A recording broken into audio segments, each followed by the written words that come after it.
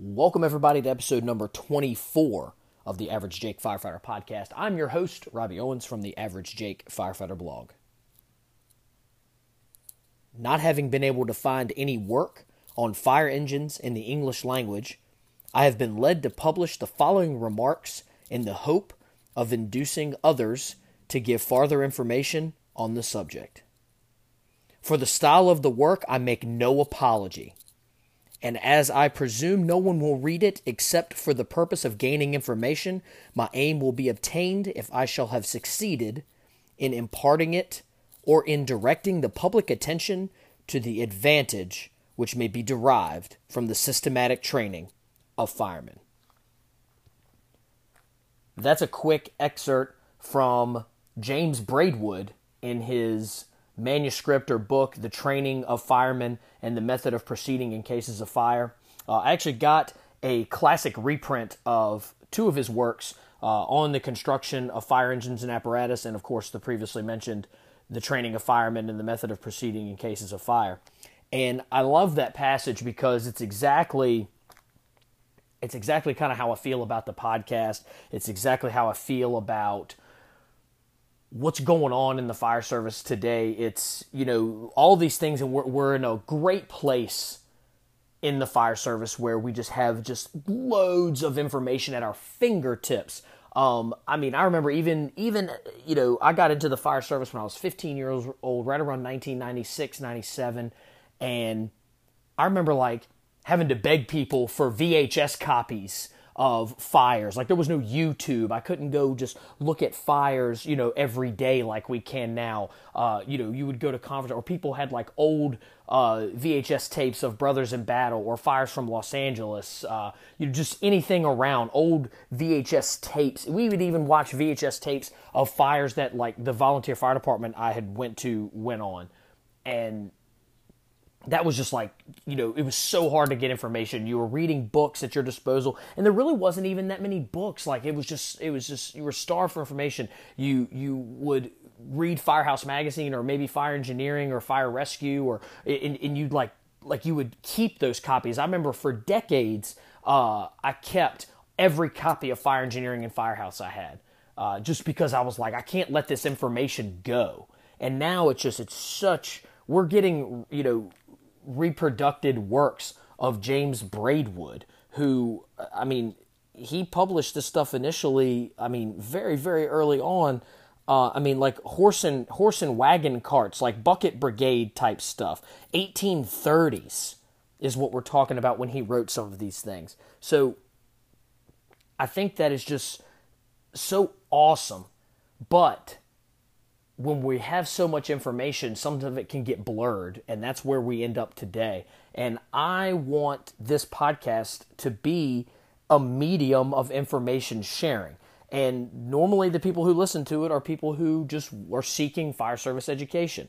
And I always have tried to put my spin on everything, or just my perspective, because I feel that, and this is a different perspective than everyone out there, because I feel that everyone has some value to be brought to the discussion. Even if you are from the East Podunk Fire Department, you might know something that I don't know. Now, does that mean that you should be talking about, I don't know, how to force a fox lock, or how to force a commercial storefront? Probably not, because you probably don't have those. Pete Lamb talked about it in his podcast this week on staying in your lane, that he's not a high-rise guy or anything, and I think that's truly important. But I don't want that guy from East Podunk Fire Department to think that he doesn't have a place at the table, because I don't believe that. I believe that everybody's got a piece of the table. Everybody has something to offer. You may not know what that is until you go talk to them, but if you just dismiss them because of the name of the fire department that they come from, or because they only go to 5 fires a year, maybe those 5 fires a year were harder than your 100 fires. Your 100 fires might have been you just walked in the front door, stretched the line to the left, squirted the water with a half bail, and put the fire out. That guy might have had 5 fires, but it might have been the fires of his life. So I don't think we should dismiss people, but I want to make sure that everyone's got a place at the table, but we do have to make sure that we're staying in our lane. And so I don't apologize for the work that I do. But my mission is if it helps one person, and that's always been my mission ever since I started doing the blog, teaching at conferences, writing articles, doing this podcast, that if it helps one person, then I'm doing my job. And I'm doing what I set out to do. So I think that's where we need to be when we continue on these paths. There's so many people out there. There's so many training companies and so many conferences and so many things. It's like, and again, I don't think it's market saturation, but it can be confusing. There's a lot going on. Like, which one do I go to? Which one do I not go to? Who do I listen to? And I don't really have the answer for that, but my opinion or my suggestion is to take a little bit from everybody. Listen to the guy from East Podunk, but also listen to the guy from DC or from FDNY, or listen to a guy from a suburban fire department just outside the city of Richmond, and listen to the guy from the city of Richmond. They may have contrasting styles, but they both might work, and they might work for you. And that's where it's important, because I believe that everybody has a place at the table and has something to offer. Again, I have had my world blown having now been assigned to a rural water company, that I'm listening to guys that have volunteered out in the country for their entire life that work for us, that are schooling me on the best ways to draft and the best ways to move water and the best ways to do business. And it's awesome. But I would have dismissed those guys 5 or 6 years ago because, they're at a slow station for a reason. Nah, they're not at a slow station for a reason. They like doing what they do, and they're good at what they do, and so we should listen to them. With that being said, the topic of this week is going to be on some more thoughts on search. There's been a lot of controversy in the Twitter sphere with the Jones and Bartlett stuff. We'll get into that. But before we get into the topic on just some more thoughts on search, because it's kind of following up on that engine search, I just want to have a huge shout out to the people who support me in this endeavor. You guys do not go unnoticed. First would be Taylor's Tins. Taylor's Tins makes metal helmet fronts for your helmets. Those things are awesome. I wear one every day. It's been in fires, extrications. I've dropped it. Just the other day, riding up on the battalion car, opened my door, my helmet plopped down, landed right on the Taylor's tin. It didn't even look like it hit the pavement. Those things are tough. They're going to last you forever. You're going to want one on every helmet that you have. So go to taylorstins.com and get you a Taylor's tin. Stop burning up those leathers. Start wearing Taylor's tins. The other is Vanguard Safety Wear. Vanguard Safety Wear, the makers of the MK1 fire gloves. Those gloves are made for work. I wear them every day. Have, again, been in fires, been in live burns, extrications, rolling hose, flowing water. They get better every time. They are literally the best fire glove I've ever worn. Make sure you go to VanguardSafetyWear.com and get you a pair of MK1 fire gloves. Also, got to have a huge shout out to all the people who are listening, all the people who continue to support me: Pete Lamb, Steve Green, Ryan Pennington, Andy Starnes, John Dixon, Chris Baker, John Hayowick, Sean Egan, so many people that I can't name them all, because I constantly, every time I try to do this, I forget somebody. The Do Work Podcast, Cody and Steven, all these guys that just continue to support the mission that I'm going with this podcast and where I'm trying to go with it. And just thank you guys so much. I'm inspired by you. I'm inspired by, the reason I started this podcast is because I was inspired by people like Ryan and like Pete Lamb and Steve Green. Go listen to their stuff. It's great. I like that you guys listen to my podcast, but there's other stuff out there. There's other perspectives out there. Pick the one that works well for you, and you're going to have a whole lot more enriching experience when you're listening to these podcasts. So thanks everybody who listens every time I put one of these out, and thanks everyone who I've mentioned before for continuing to support the podcast and continuing on with this mission that I've set forth of just trying to bring a different perspective to the fire service. So with that being said, we're going to move on to some more thoughts on search and some of the things from some other authors and some of my thoughts. Stay tuned. Hey everybody, welcome back. Just kind of expanding a little bit on our talk about search. Last episode was about engine company search. where I detailed kind of how I do business as an engine company officer, stretching a line on the seat of the fire, searching back from the seat of the fire, and just some different options that you have for different occupancy types, tri-level, split levels, things of that nature, and just kind of the basic procedure and why I do what I do and why when I have to implement that tactic of the reasons that I do it.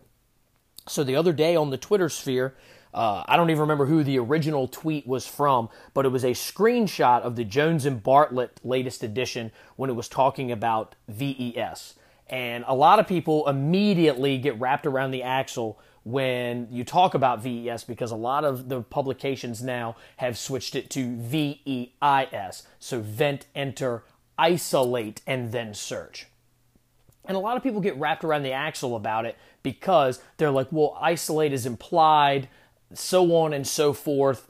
They don't think that you need to put every step in. Well, so in the latest edition of the Jones and Bartlett, they're now using OVEIS, or oriented vent, enter, isolate, search. And the passage kind of reads, as this: the original vent, enter, search method of conducting a primary search was developed for situations in which there is a porch located in front of a bedroom window and a person in the bedroom needs to be rescued.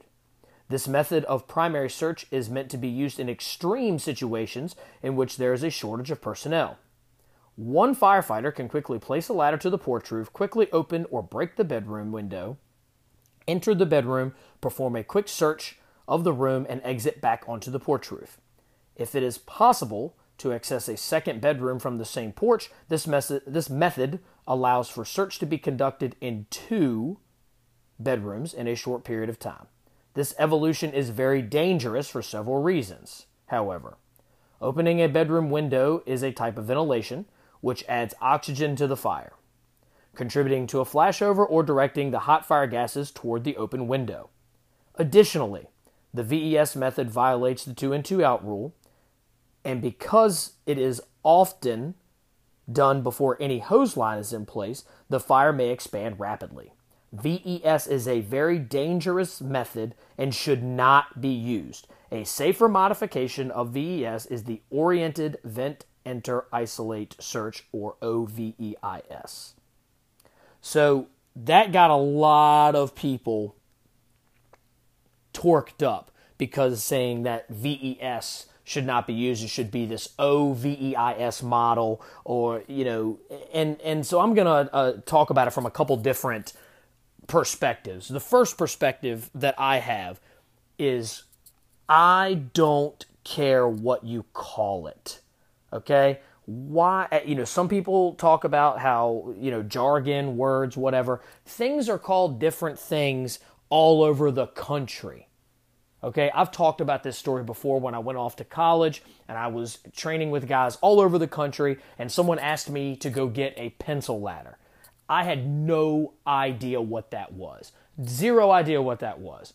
Where I come from, we call a pencil ladder an attic ladder. He thought I was stupid. I thought he was stupid. So things are called different things all over the country. Second, so don't get wrapped around that, in my opinion. We have different jargons that work for different things. Different fire departments call things different things. I don't think we need a common jargon because my area, a lot of people are advocating for that. Trades have common language and common jargon. Well, trades, a welder in Washington is a welder in Virginia. That can work. A firefighter in Virginia is not a firefighter in Washington. Okay, because it's different areas. We do different things. Even though some places are similar, we do different things. In my fire department, we call things different than they do the fire department next door because it's unique to us. And I think that's good. That builds, in my opinion, that helps us work well together inside of our own fire department. Plus, it's our way of doing things. It builds pride, tradition in our department. For example, we don't use the term like first due or anything. We call it the district. And like when you're in recruit school, they say like, yeah, when you guys get out to the district or when you're in the district, that's what we call it. We call the Henrico County, the fire service areas, we call it the district. Hey, that's your district. That's number 6's district. That's an our term thing. It means the same thing as first due or response area, whatever you call it, box area, whatever you call it. We call it the district. It's just a Henrico Fire thing.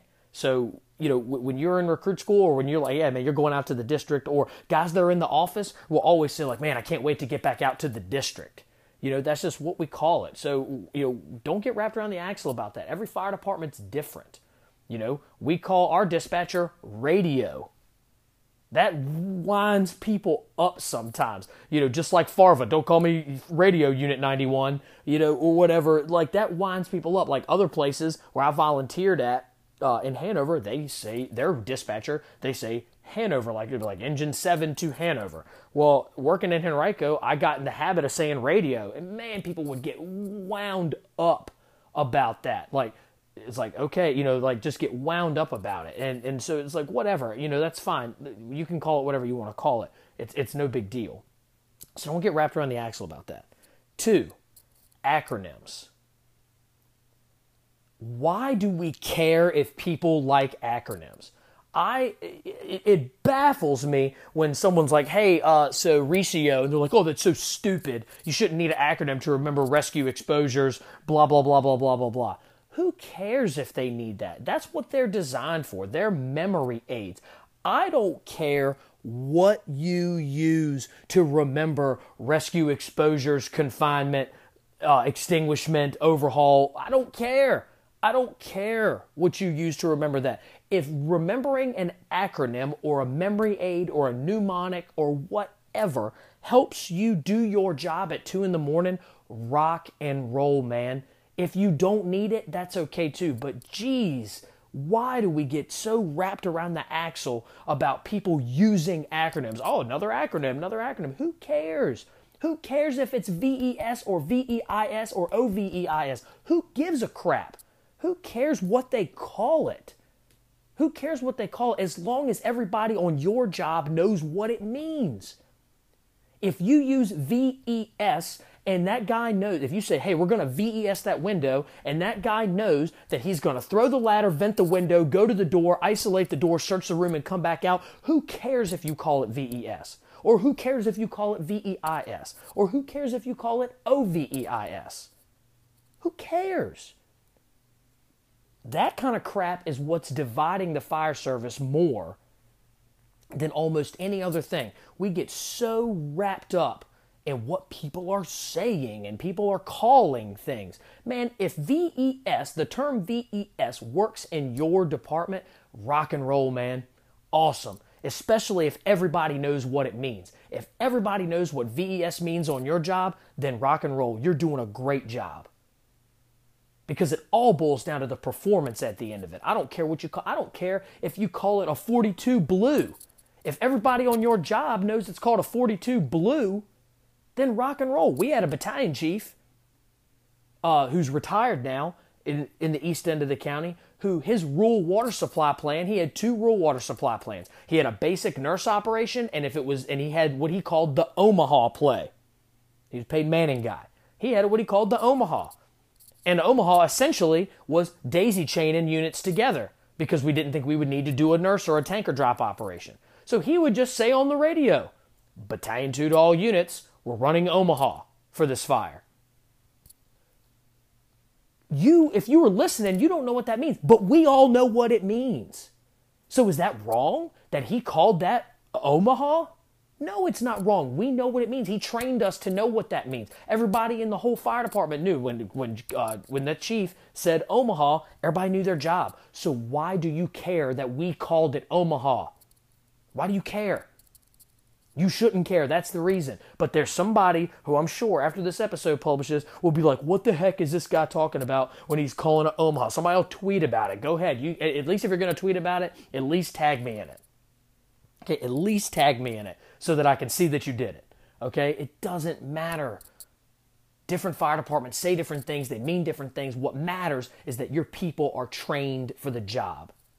And your people are trained to do what you need to do. The way that I do engine search, I train my people that way. We talk about it. We talk about it on the whiteboard, the procedure, and then we go to the drill school and we do it. And we do the procedure. So they know when I say we're going to have to do an engine search, they know what that means. I don't have a fancy acronym for it, and that's fine. But if you do, if you want to create an acronym to make sure that everybody knows the different functions of your engine search, rock and roll. As long as they can do the job and it helps them do the job, then I'm all for it. Stop hating on this stuff and just start worrying about the end performance of it.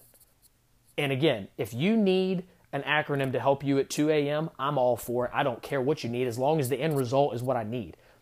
If Recio or Slicers or OVEIS helps you do that job and that person comes out that window, I don't care what you called it. I don't care. It is end results that matter in this job. End results matter. If OVEIS, if you call it OVEIS, but you can't do it, then that's a problem. That's the problem we got to fix. And that doesn't happen on the Twitter sphere, the blogosphere, the podcastosphere, the conferenceosphere. It happens on the drill ground with Sweat Equity. That's where it happens. All right, so I got a little bit on a soapbox about that, but it really does piss me off when I see people talking about that. It really does. It gets me wrapped around the axle. And maybe I'm a hypocrite for that, but it is what it is. So when you talk about that original, back to that original Jones and Bartlett post, when you talk about that original definition of VES, some guys got like a little bit wrapped around the axle about that, but that's actually true. That is the original, like what the original intent of VES was. It was meant for a single firefighter to be able to access a porch roof and access multiple rooms or bedrooms. We continued to develop it, and I think appropriately, we continued to develop it to fit our needs in other occupancy types, apartment buildings, or just regular other bedrooms that were not serviced by a porch roof.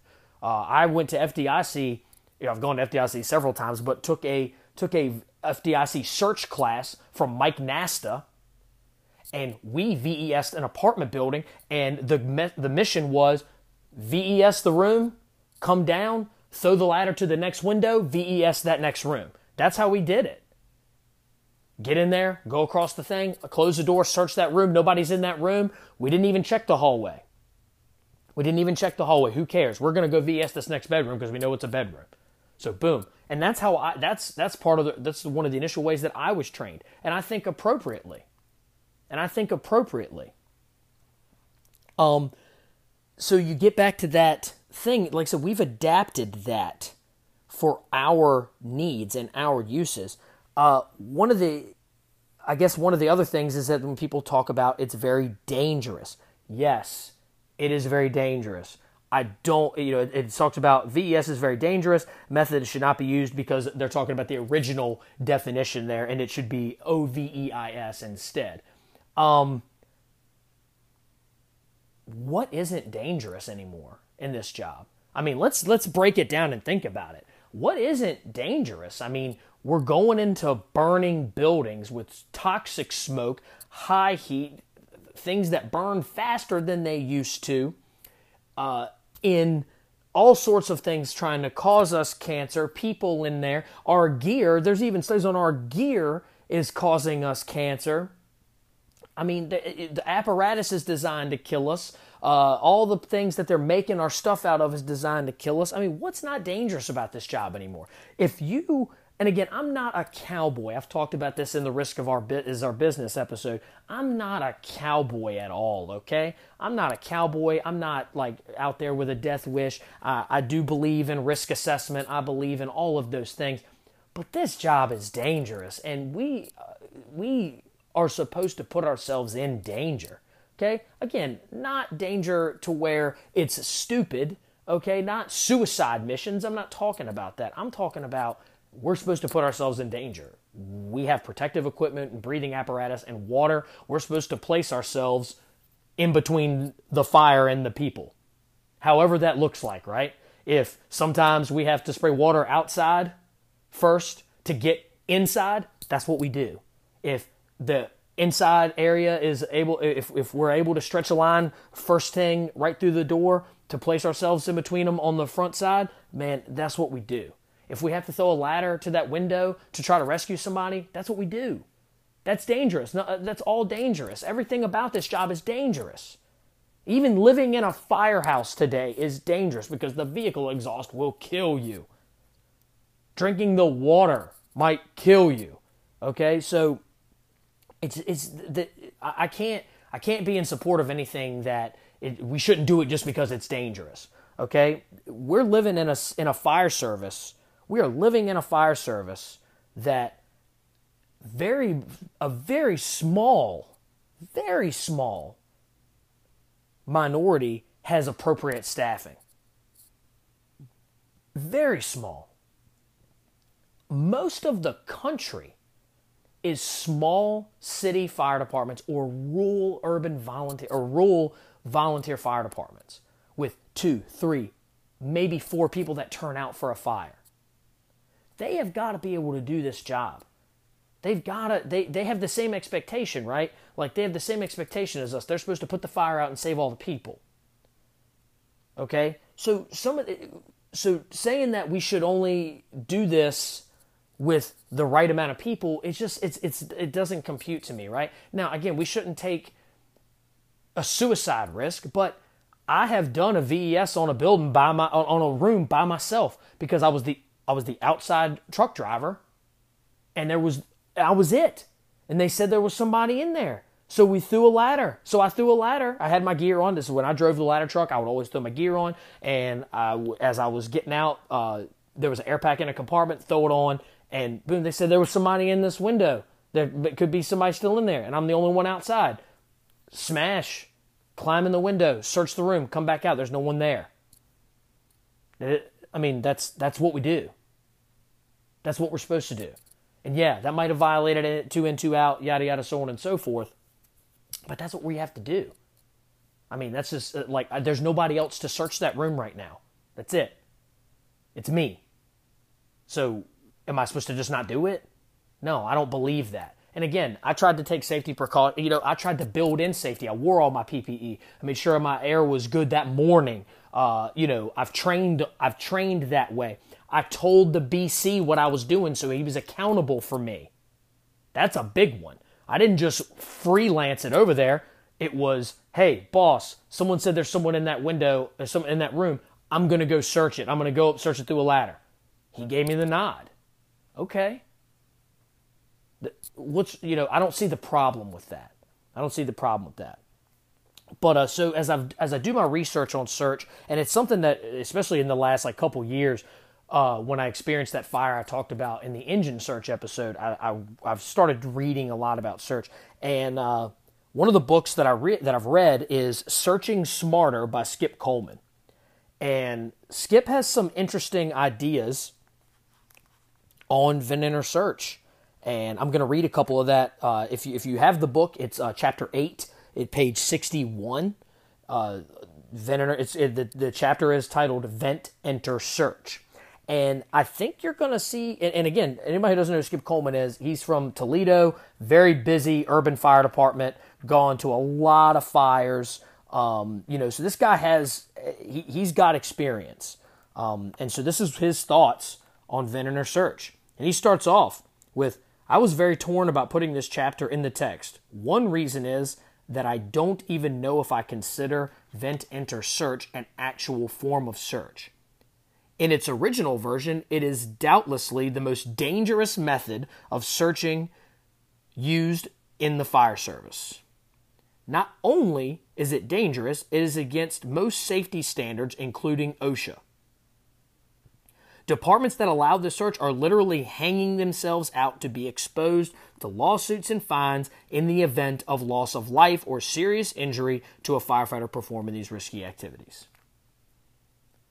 He goes on to say, having said that, as a chief officer, I have assigned it to a crew in at least one instance in Toledo. At that moment, it was the difference between life and death for a civilian. I mean, that right there, so again, even Skip Coleman with all of his experience and everything, and he feels very strongly that VES is not the way to do it, right? He thinks it's dangerous and it's a violation of safety protocols and all these things. Even with that said, he assigned people to do it because he knew it would save someone's life one time. So I think that speaks volumes. When there is such an opponent, and if you've ever read this entire book, Searching Smarter, he is adamantly against the original definition of VES, the sending one firefighter into a room, having them isolate, search it, bring the victim out. Like, he is vehemently against this procedure. And it's kind of like mirrored throughout the entire book, what he doesn't like. So with that being, when you feel that strongly about a topic, yet he still did it because he knew it would save someone's life. He knew he would save someone's life. He still did it. And so what he goes on to say, Vent Search was developed by an East Coast fire department many years ago. The members of that department realized that more than 80% of the single-family homes in their city were two-story homes with a front porch. Of these homes, more than 80% had windows off the front porch that led directly into one or two of the bedrooms on the second floor. In the event of a nighttime fire with high likelihood that victims may be in one of the second floor bedrooms, they developed the procedure called Vent, Enter, Search. How the original VES works. VES is an evolution in which one firefighter, usually the driver, sets the pumps after the engine crew has pulled and stretched the initial attack line. This by itself is very dangerous. To have an attack crew enter a building with a hose line and not keep the driver at the pumps. The driver then removes a roof ladder from the apparatus and ladders the front porch in the event of a water pump failure. The driver then proceeds with the following. Climbs the ladder to the front porch and opens or vents the window, leading to one of the bedrooms. Enters the room and immediately proceeds to the bedroom door to ensure that it is closed. This buys time for any advancing fire and also lessens the possibility that the attack crew will push heat and steam into that bedroom. Searches the bedroom for any victims and leaves out of the same window that was entered. If a second window is accessible from the porch roof, the driver would repeat this process in the adjoining bedroom. Both of these houses have multiple bedrooms off the front porch, and that's a picture that he's showing off there. And he said, and that's it. As stated above, other departments have developed their procedures using the Vent Enter Search name, but they allow it to be used in other applications, such as bedrooms not adjacent to the attached porches. I share that with you because I always feel that it's important to know like where we've come from, right? Like there's a reason military generals study Civil War military tactics and Revolutionary War military tactics, because it's important to know where you've come from to understand where you're going. But those same generals today wouldn't go into Afghanistan with muskets, okay? So it's important to know your history, but you got to modernize it a little bit. He goes on to say, too, the hazards of the original VES. VES is a dangerous evolution for several reasons. If it is conducted by the driver, then no one is watching the pumps for loss of water to the attack line while crews are inside. One firefighter is allowed to enter a burning structure alone. There are many firefighters advocating the safest fire scene possible who never recommend the use of a roof ladder as a climbing ladder. In my opinion, that never word should be avoided. It is true that a roof ladder has a smaller base and is not designed for climbing, but it is short, lightweight, and does work in this one firefighter application. It's still dangerous. The firefighter is allowed to enter the burning building in the face of an advancing hose line. This is generally not a good idea.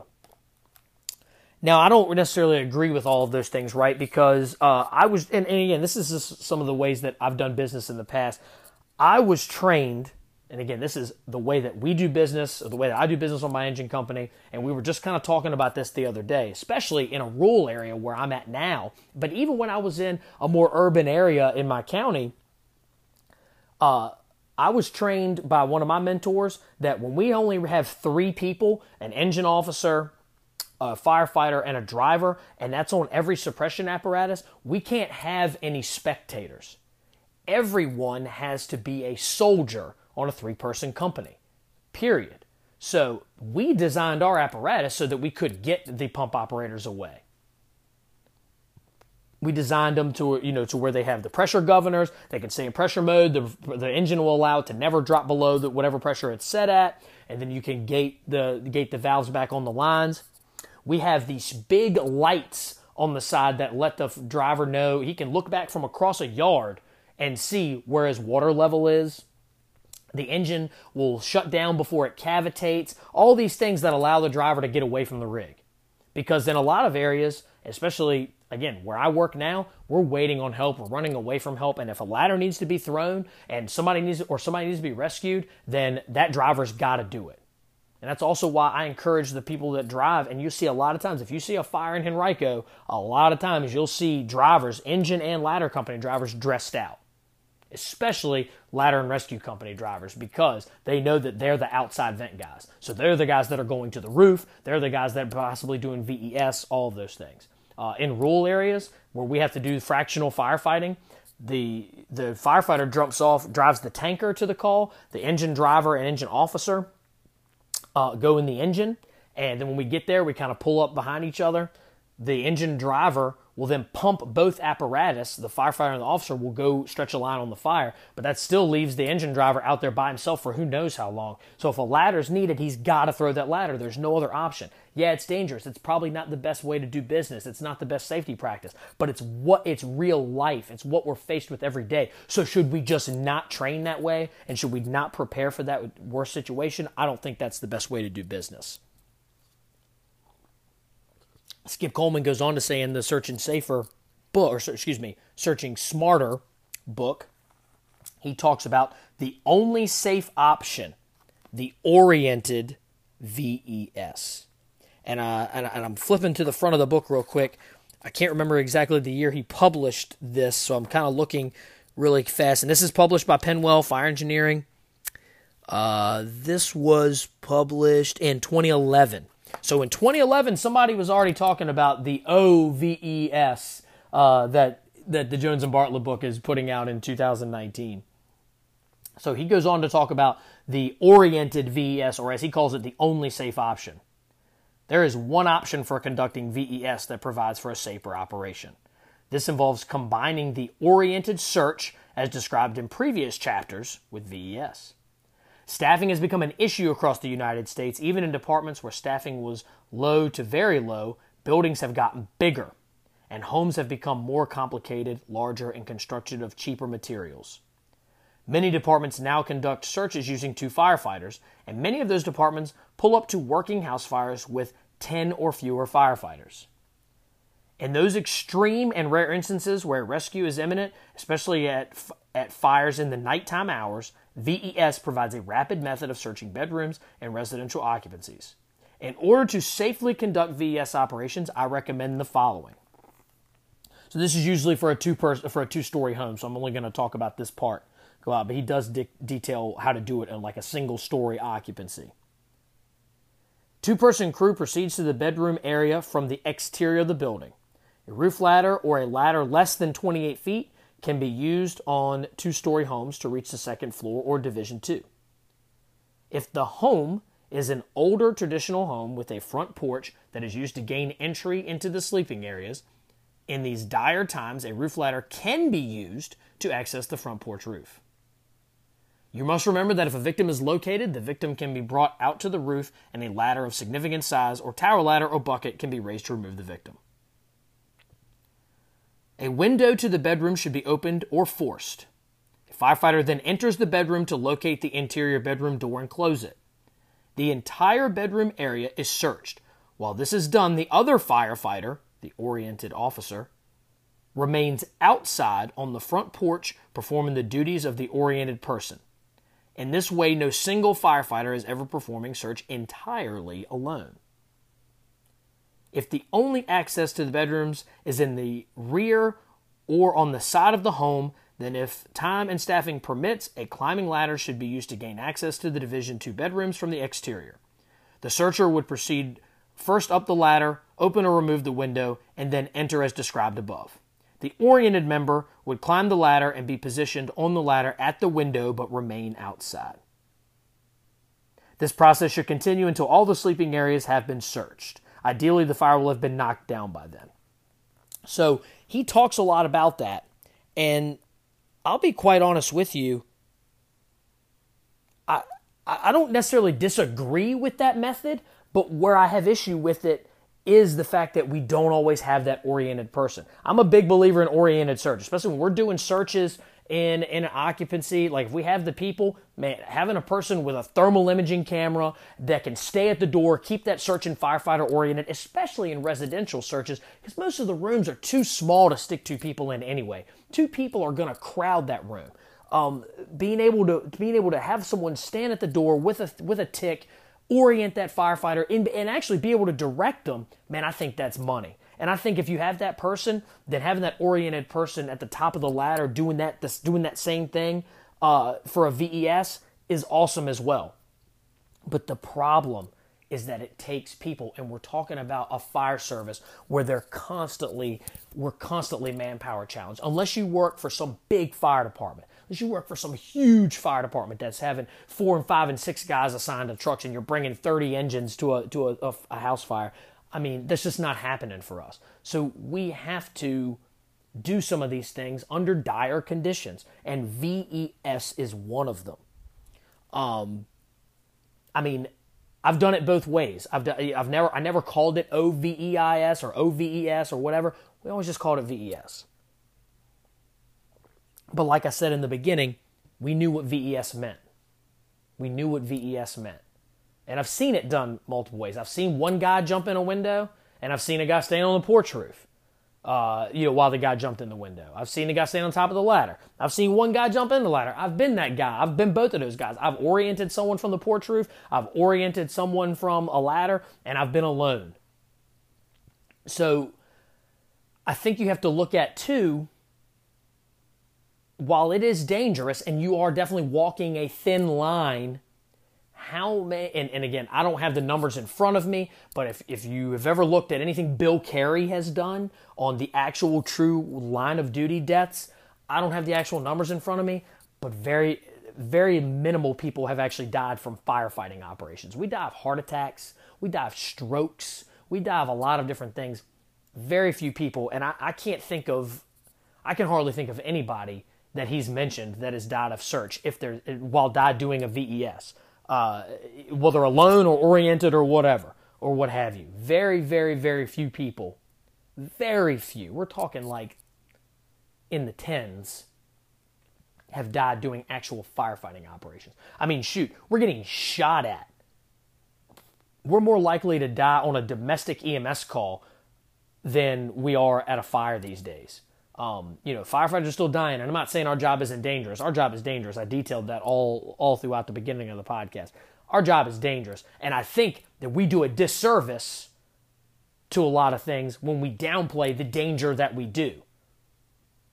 When we downplay the danger. But reality is that we're not dying in fires, we're dying of other things. It's still dangerous. There is a dangerous portion to what we do, but And I don't think we should downplay that at all. In fact, I think we should tell that to people that, hey, what we do is dangerous. This is a dangerous job. You could come in here, you could die today, like when you come to work. And you should be right with your family, and you should be right with whatever you believe in, not necessarily religion or whatever it is you believe. You should be right with that every day when you walk in the door. We have a dangerous job, but we're not dying in fire buildings. We're not dying under these search conditions. We're not dying doing VES. We're not dying making the hallway. We're dying not pushing away from the table. We're dying because we don't want to get out in PT. That's what we're dying of. So when I hear all this safety violation stuff, it does make me sit and pause for a minute and really think of the reality of what it is we're doing. And so that's Skip Coleman's piece with a little bit of my commentary brought into it. And I want to bring back the James Braidwood book. And he has a chapter in his book called, or a chapter in his piece that he wrote called The Means of Escape from Fire. I'm going to read a couple pieces of it because I think his take, something from the 1830s, will really kind of bring us kind of a little bit back to reality, right? Like, James Braidwood was a very practical thinker. He was a very realistic thinker. Okay, he was a very realistic thinker. Now, granted, things in the 1830s were a little bit different. The building construction, especially where he was at, was a little bit different. The fire brigades, there weren't a lot of fully trained fire brigades, right? Like, that wasn't a thing. There was just, and he was trying to change that. He was trying to change some of that. But his take is a more realistic take, and I think it'll bring us back to reality a little bit. So, means of escape from fire. As to the matter of assisting the inhabitants to escape from a house on fire, I do not pretend to say much from experience, as the business has seldom come in my way. When the lower floors of a house are on fire and the stairs or other ordinary means of retreat destroyed, the simplest and easiest mode of removing the inhabitants from the upper floors is by a ladder placed against the wall. In order to be able at all times to carry this plan into effect, the person having charge of the engines should inform himself where long ladders are to be had and how they can most easily be removed. You can't get much more simple than that. Throw a ladder to those people so they can get out, or that we can go up and grab them. And you should know where your ladders are. We were just having this discussion yesterday while I was on shift of, hey, there's only 2 35-foot ladders in the entire Eastern Battalion. One's on one of the tankers and one's on the ladder truck. So if you need a 35-foot ladder, that's where they're coming from. And we have 3-story homes out there. So you got to know where your ladders are. If you need a long ladder, you got to know where they're at. It's pretty simple, right? Like this, again, I like how Braidwood looks at some of these things because it's just so simple. We complicate things a lot today, where this job, even in the 1830s, it's still very similar. Yes, there's different things that have gone on. Again, we should know our history, but sometimes we need to bring ourselves back to some of that simplistic level thinking to be able to do our job. Use a little more common sense. He goes on to say, but if a ladder of sufficient length is not to be procured, or is at too great a distance to render it safe to wait for it, recourse must immediately be had to other means. So again, what he's saying there, if you don't have a ladder, we got to go do something else. We have to go provide these people another means of escape. If it happen that the windows above are all inaccessible on account of the flames bursting through those below, the firemen should immediately get on the roof by means of the adjoining houses, and descend by the hatch. The hatch, however, being sometimes directly above the stair, is in that case very soon affected by fire and smoke. If on approaching, it is found to be so much so as to render an entrance in that way impracticable, the firemen should instantly break through the roof and descend into the upper floors, extricate those within. So what he's saying is, hey, if you can't get into the window, or for whatever reason there's too much fire in the window, go to the roof and enter through the hatch on the roof. And if the hatch on the roof is not safe because it's above the stairs, break through the roof and enter into a room and get the people out that way. That sounds a lot to me like VES. I don't know what it sounds like to you, but to me, that's VES. And we're talking about it in the 1830s. We're talking about VES in the 1830s and putting ourselves at risk to save people trapped inside a fire building in the 1830s with no PPE, very little formal fire training.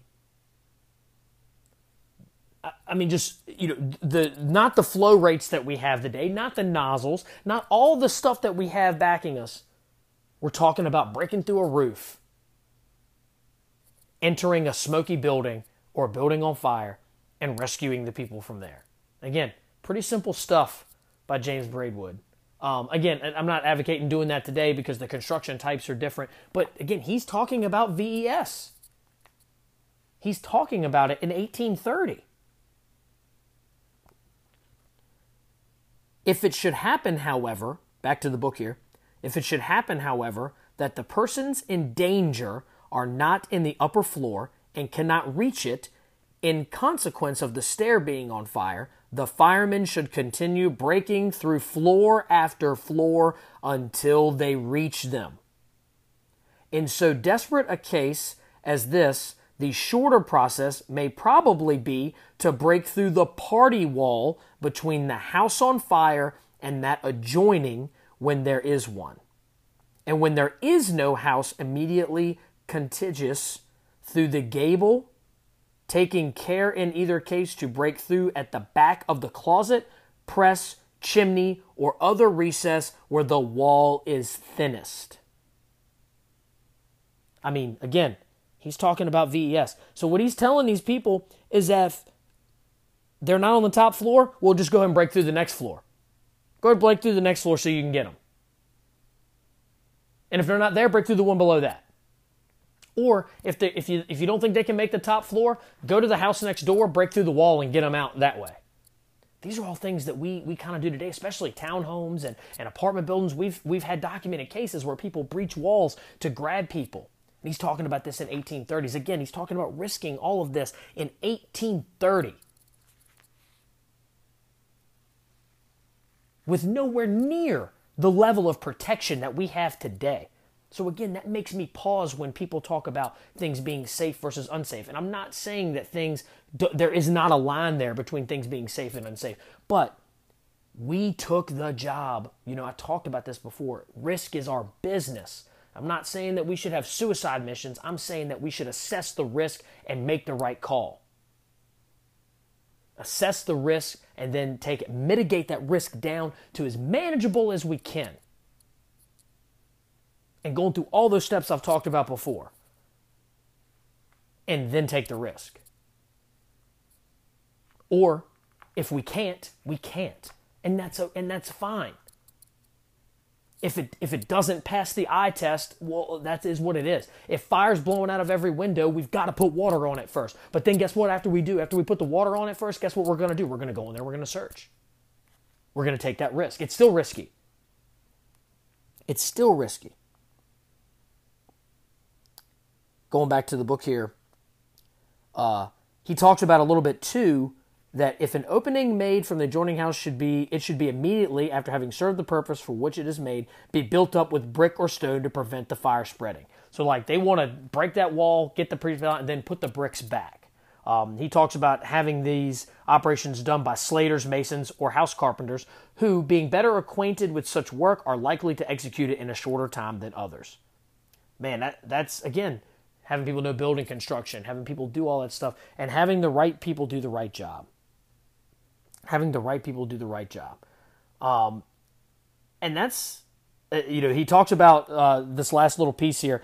It talks about like this is like the last resort for what James Braidwood would talk about for searching a building.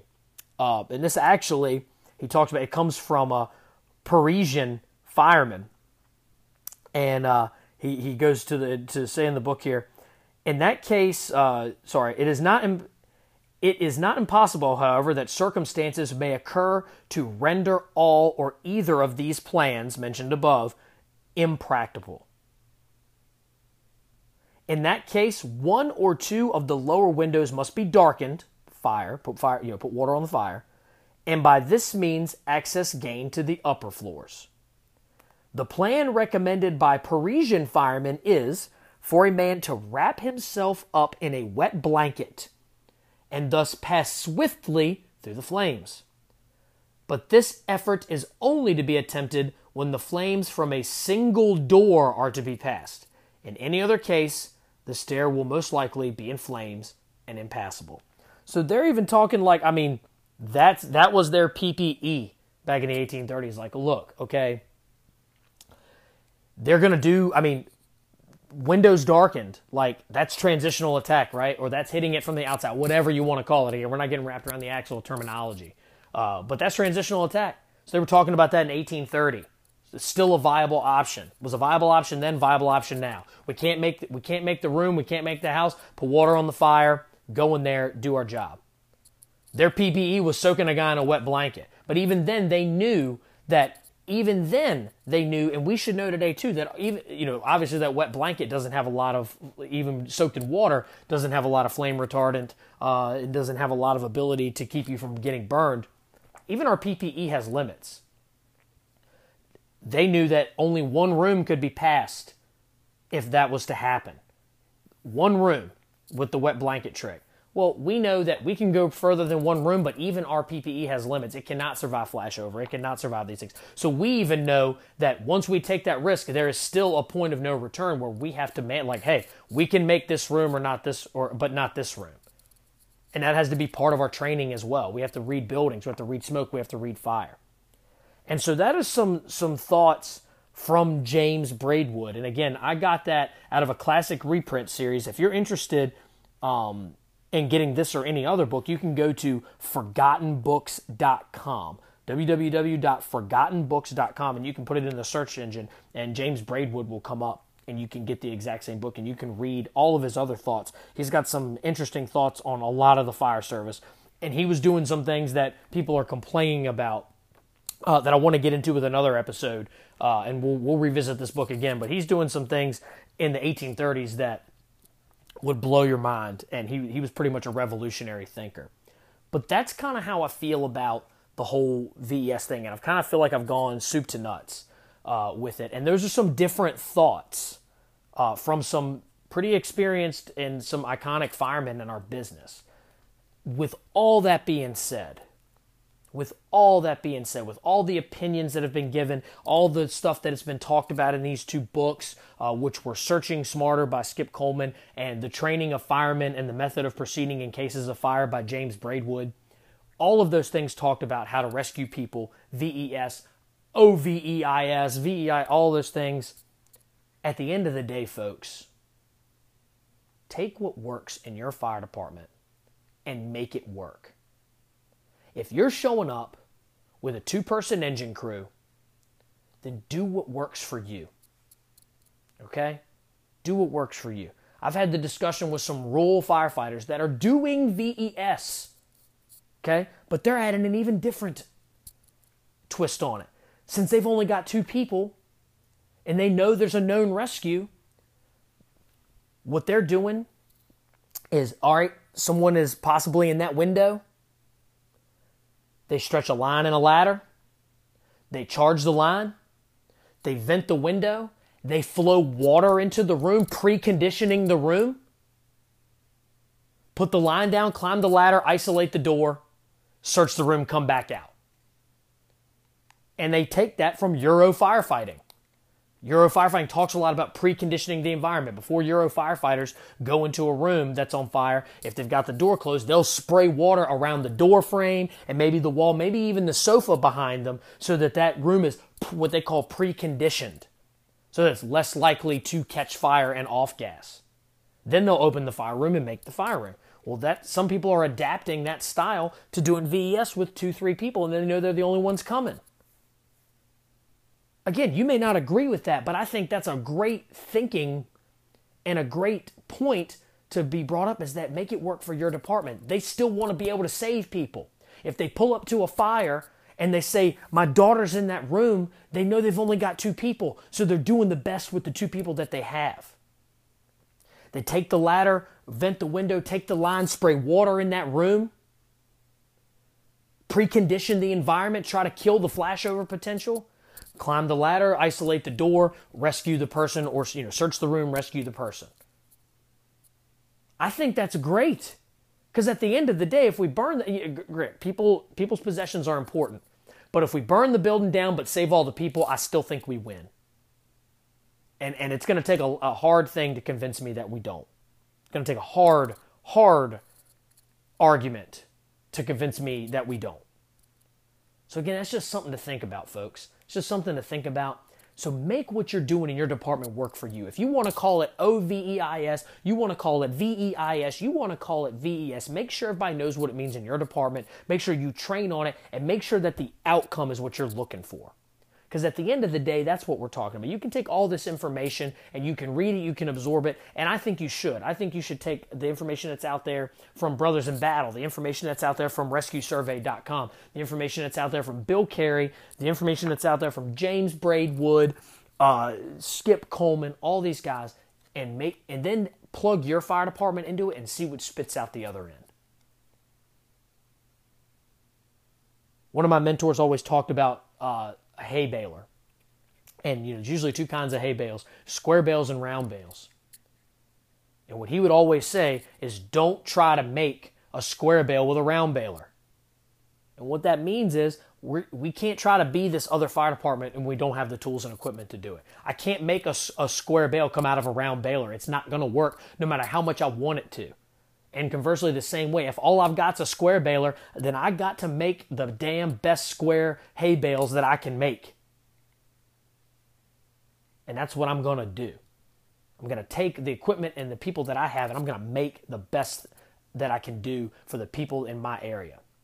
And I'm going to research it, and if it needs to be adjusted, I'll adjust it based on the information or new information. So at the end of the day, folks, that's what it's all about.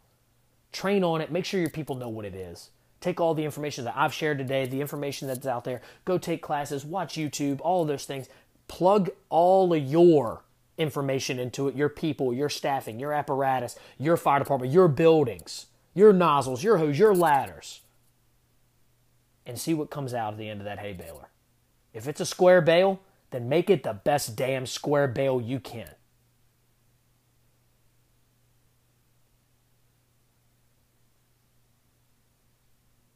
Period.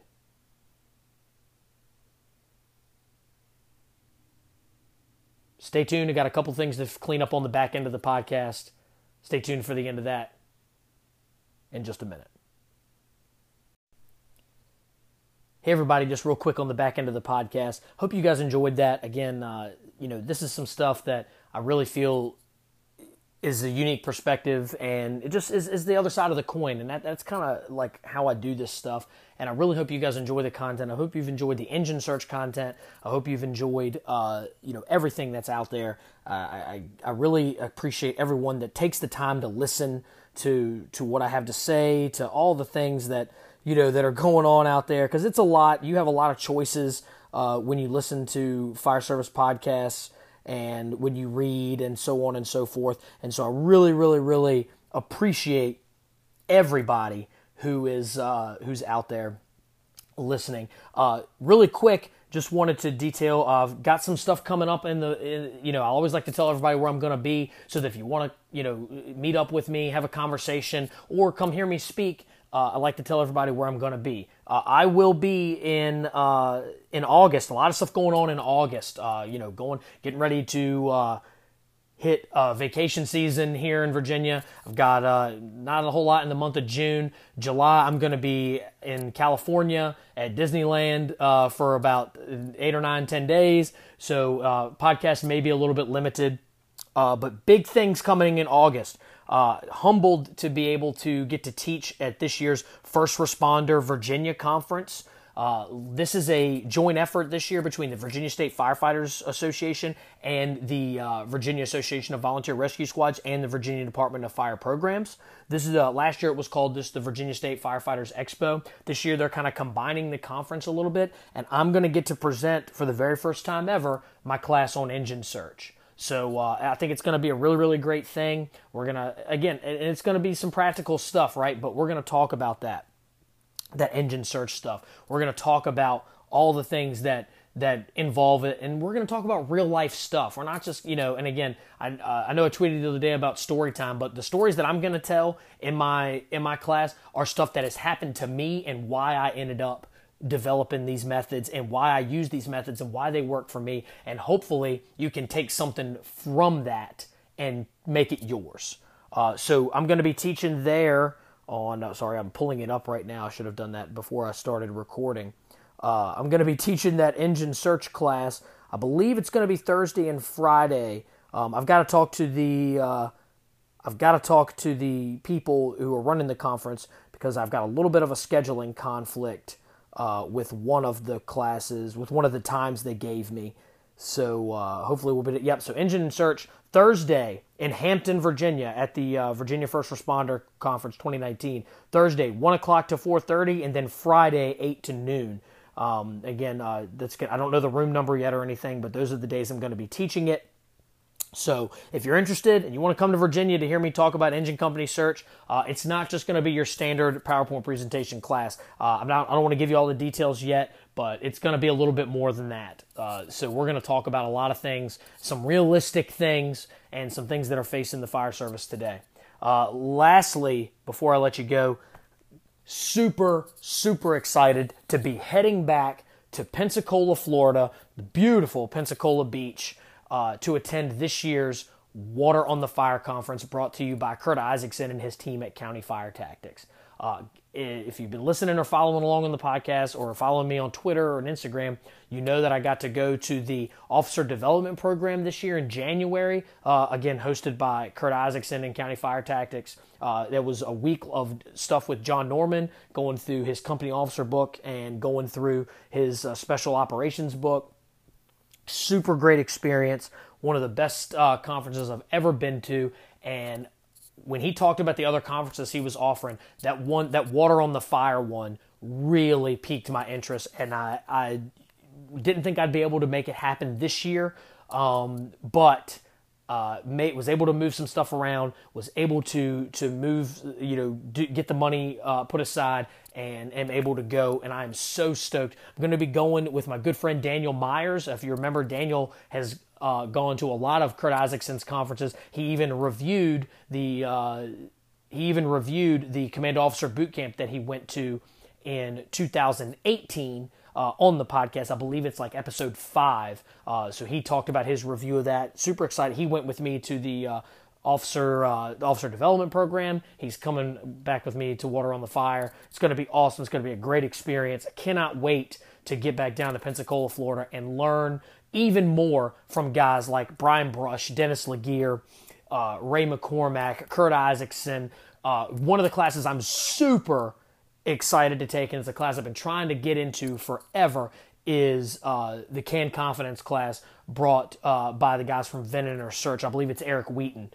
Man, I am so excited to take that class. I know it's not going to be the full hands-on deal, but I'm really, really, really interested in taking that class. And then just flowing water with all the guys from Elkhart Brass and flowing water and learning, just continuing to up the engine company game and just the fire service knowledge in general. And it being August in Pensacola, Florida, it's going to be gorgeous. I've been traveling to Pensacola my entire life. That's where my mom's family is from. My grandparents retired there and lived there, and they're buried there. So I've been going to that part of Florida my entire life. It's gorgeous. It's great. The Gulf of Mexico is awesome. So just really, really super excited to get to go to that. If you're interested in any of those conferences, go to countyfiretactics.com. Kurt Isaacson is putting on some of the best conferences in the country with the best instructors in the country. So you're doing yourself a disservice if you do. He puts on 5 conferences a year, and you're doing yourself a disservice if you're not going to them, or at least looking at them. And lastly, still waiting to hear on Firehouse Expo. I'm hoping that they pick up my class for this year's conference in October. If that changes, I'll let you guys know through social media. Of course, always follow me at AverageJakeFF on Twitter. Same thing on Instagram. I'm also on LinkedIn at Robert Owens. And as always, make sure you're spending 1 hour every day in the gym working on your physical fitness.